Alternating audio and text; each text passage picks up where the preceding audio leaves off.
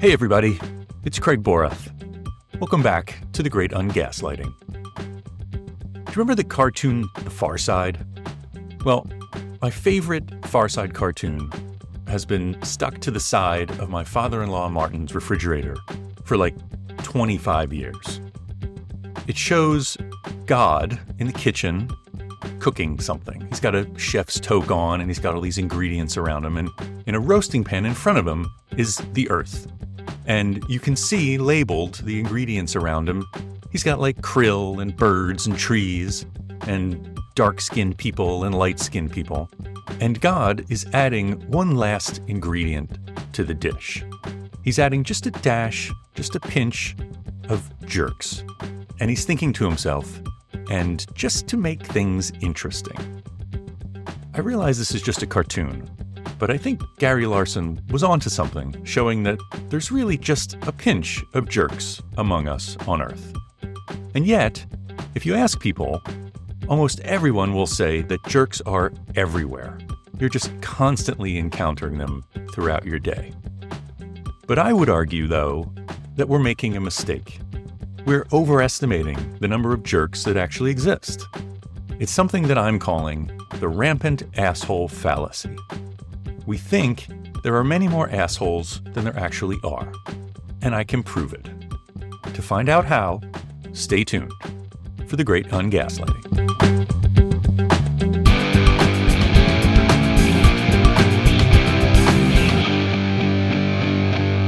Well, who are you going to believe, me or your own eyes?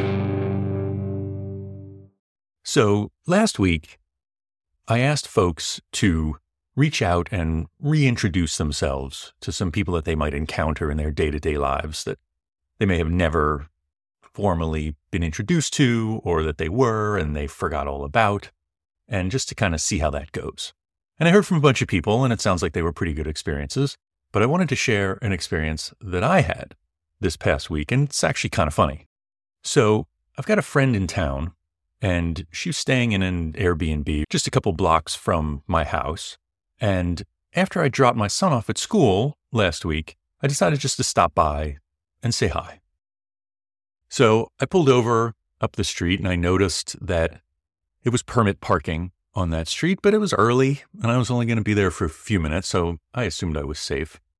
I went over and to say hi and just to kind of chat for a little bit. And as we're talking, I notice out of the corner of my eye, I can see the little meter vehicle rolling by up the street, and it stops right in front of my car. I was like, oh shit. So I ran out the front gate and up the street, and as I was running, I noticed there was someone talking to the meter guy for a second, and then he left, and I arrived, and I was like, oh man, I'm really sorry. I was only here for a second. I was just talking to a friend, and he was super nice. He said, I haven't started writing up the ticket, so I can let you go, but next time, just park in the driveway or park around the corner where it's not permit parking. And I was like, oh, thank you so much. And then I realized I kind of recognized this guy. And I was like, don't I know you from somewhere? And he said, yeah, from the stairs where we work out 3 or 4 times a week. And I realized I see this guy. He's like the guy that I need to introduce myself to, because I see him 3 mornings a week. And we chat a little bit, and I never got his name. He never got my name. And it's a little weird. So I figured, here's my chance. So he said, hey, by the way, I'm Craig. Thank you so much for not giving me a ticket. And he goes, yeah, good to meet you. I'm Pete. And I was like, oh, cool. That worked out pretty well. But what was funny was as I was walking back to my friend's house just to say goodbye, I noticed up the street there was someone kind of yelling. And I thought, okay, well, this is someone who's having a bad day, who's just kind of yelling at the world. And I was going to walk right past this person. I thought, just keep your head down. Don't really make eye contact. It'll all be fine. And he's still yelling in my direction. And I was like, okay, well, I think I'm going to have to look up and see what's going on. And I look up and he's looking right at me. And he's like, hey, dude, I just saved you from getting a parking ticket. And I was like, what are you talking about? He's like, I was the guy running interference with the meter guy. I saved you like $65. Remember back at the beginning when I was running over to stop the meter guy from writing me a ticket, he was talking to somebody. And that was this guy. Like, this guy saw me running over and ran interference in order to delay the meter guy from writing a ticket. And he saved me $65. And I was like, dude, thank you so much. Like, I was so indebted to this guy. And it was a cool way to start the morning. I had 2 good experiences. Well, this week's episode is not about that. This week's episode is about the opposite of that. It's about our interactions with people who are not so nice or generous or helpful. You know, assholes. So, without further ado, let's get into it.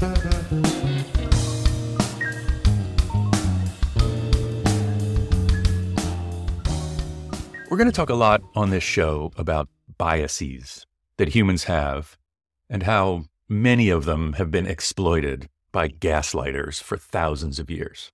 If you took a psych class in high school or college, you probably learned about the availability heuristic or bias and the saliency bias.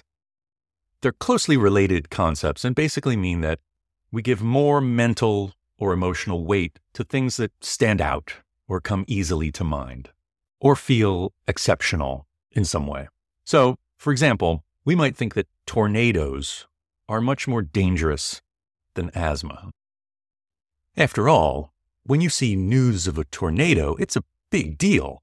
There are broad swaths of destruction and houses torn apart and, you hear the death toll. But with asthma, you might hear some statistics or some information about the risks, but it's not nearly so dramatic a story. But the data show that every year, more than 40 times more people die from asthma than from tornadoes. But it's because tornadoes are such spectacular events that we think they're much more common and much more dangerous. So today, I want to talk about a specific example of these kinds of biases. And as I mentioned before, I'm calling this the rampant asshole fallacy, or RAF. Not only do I want to expose this bias so we can realize when we fall victim to it, but more important, I want to show how the very existence of this bias proves that we humans are, for the most part, in fact, not assholes. So here's a story that can illustrate my point. Long time ago, I went to a casino night and fundraiser that was sponsored by the MBA students at the UCLA Business School. First of all, running a casino night with an open bar is a brilliant move before holding a charity auction, since everyone's getting drunk and running up massive winnings of funny money. So let's say you've got like $300,000 worth of chips on the table in front of you. A couple hours later, when it comes to bid on the stand-up paddleboard lessons or whatever, you'll be like, $500 for that? Sure, $500, that's nothing. Leave it to MBA students to come up with a brilliant way to turn a casino night into a very effective fundraiser. But the funny part is, in between the casino night and the auction, there is, of course, a mad crush at the bar. And there's hundreds of us sort of slowly making our way for Well Vodka Cosmos and Beefeater G&Ts or whatever they were serving. And I'm standing there, and a couple people in front of me shift forward. So then there's this space that I could easily step into. But I notice over my left shoulder, there's a woman kind of turned sideways in the crush. And I turn slightly towards her, and I gesture for her to go ahead of me. After all, what's it going to cost me? 5 minutes? But what I hadn't anticipated is that when I turned to my left, that opened up a small space behind me. And the woman who was standing behind the woman I gestured to saw her chance, and she took it.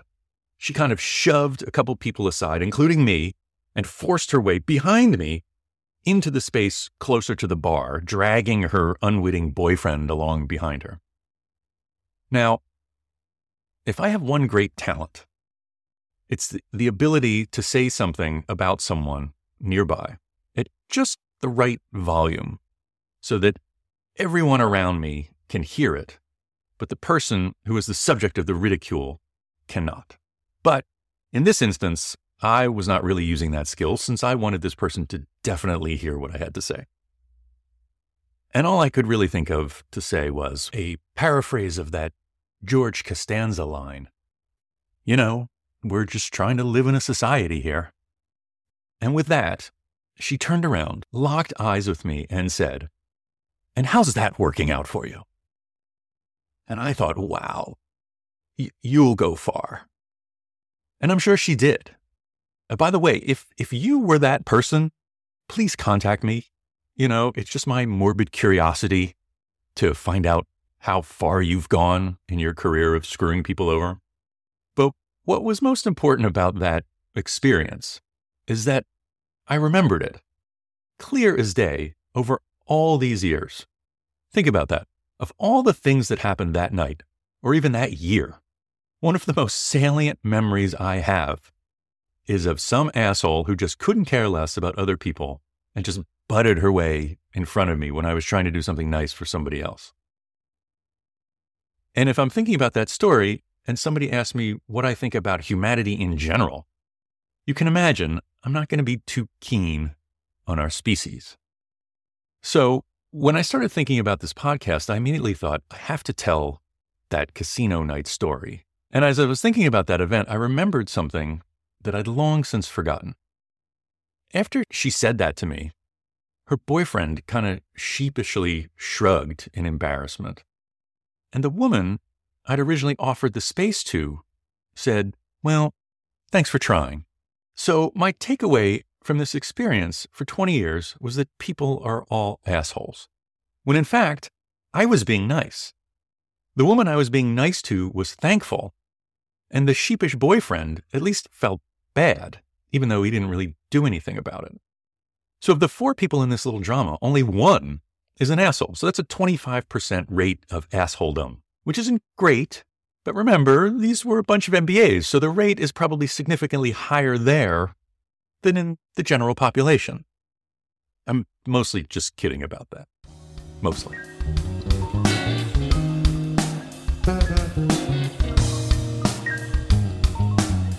So, we now know how the rampant asshole fallacy works. We encounter an asshole, and the experience is so emotionally powerful that we tend to extrapolate from there and believe that humanity is just teeming with assholes. But remember, these biases are powerful because certain experiences are seen as exceptional. They stand out in our minds. And that, to me, is proof that humans are not, in fact, assholes. If we were, then behaving like an asshole wouldn't stand out. It wouldn't upset us. It would just be seen as normal. Another bit of evidence that I think supports the fact that humans are not fundamentally assholes is the fact that we blush. We're one of the few species that blush. And it's not so important that we blush so much as that we still blush. So after thousands of generations of evolution, that trait has survived. And I don't see any way that blushing or the automatic expression of regret or shame, communicating that to other people, could possibly be evolutionarily advantageous in a species full of assholes. It just wouldn't survive as a universal trait. I think it's expressly because we are not assholes that we still blush. This communication, this sharing of emotions between us has been so important to our survival since the beginning of humanity that this trait that in modern times doesn't particularly seem all that important has nevertheless survived all this time. So, now that we know we're not assholes, what are we going to do about it? And that brings us to our homework for this week, which is really just to notice when people are doing things that reinforce the rampant asshole fallacy. Sometimes people who are in fact assholes will use their status that they have accumulated by being assholes to further the rampant asshole fallacy. And they'll do this to accumulate more wealth or power or whatever. And, well, that's interesting. I'm much more interested in the times when people inadvertently promote the rampant asshole fallacy. It's kind of been so established in our psyches that this is true, that people just kind of offhandedly say things that promote this bias that we have since discovered is not true. And this happens a lot in books and TV and movies. One of my favorite examples is from the Woody Allen movie Hannah and Her Sisters, when the brilliant and curmudgeonly artist played by Max von Sydow talks about this TV show that he had seen about the Holocaust.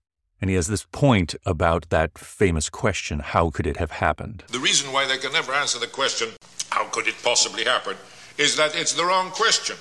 Given what people are, the question is, why doesn't it happen more often? Now, that's a great line. But I do think that it promotes the rampant asshole fallacy. It's not really human nature that led to horrific events like the Holocaust. I'm arguing that it is psychopaths taking advantage and exploiting the goodness of human nature that allows things like that to happen. And this is something we'll talk about in future episodes when we talk about psychological studies of obedience and things like that. But for now, it's important just to note how easy it is to disparage human nature for a laugh or a thoughtful line or whatever. There's another instance of this kind of thing happening in the popular culture that I've noticed recently.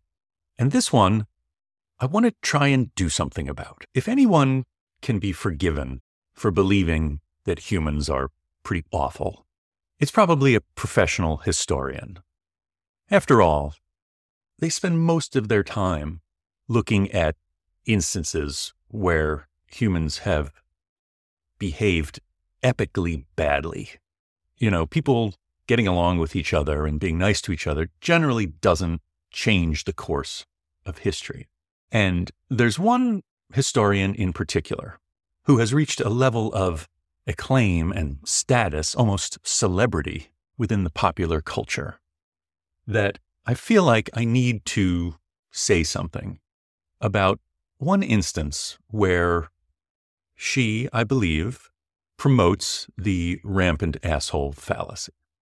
Now, you might say, Craig, if you're going to take on a media juggernaut like that, you better be careful. I mean, after all, this particular historian has legions of loyal followers. And they also happen to be heavily armed with historical facts and nuanced political perspectives. Okay, in case you haven't guessed already, I'm talking about Heather Cox Richardson, who I love. Let me just say that up front before anybody starts trolling me. I've been a fan for years. I think her work is brilliant.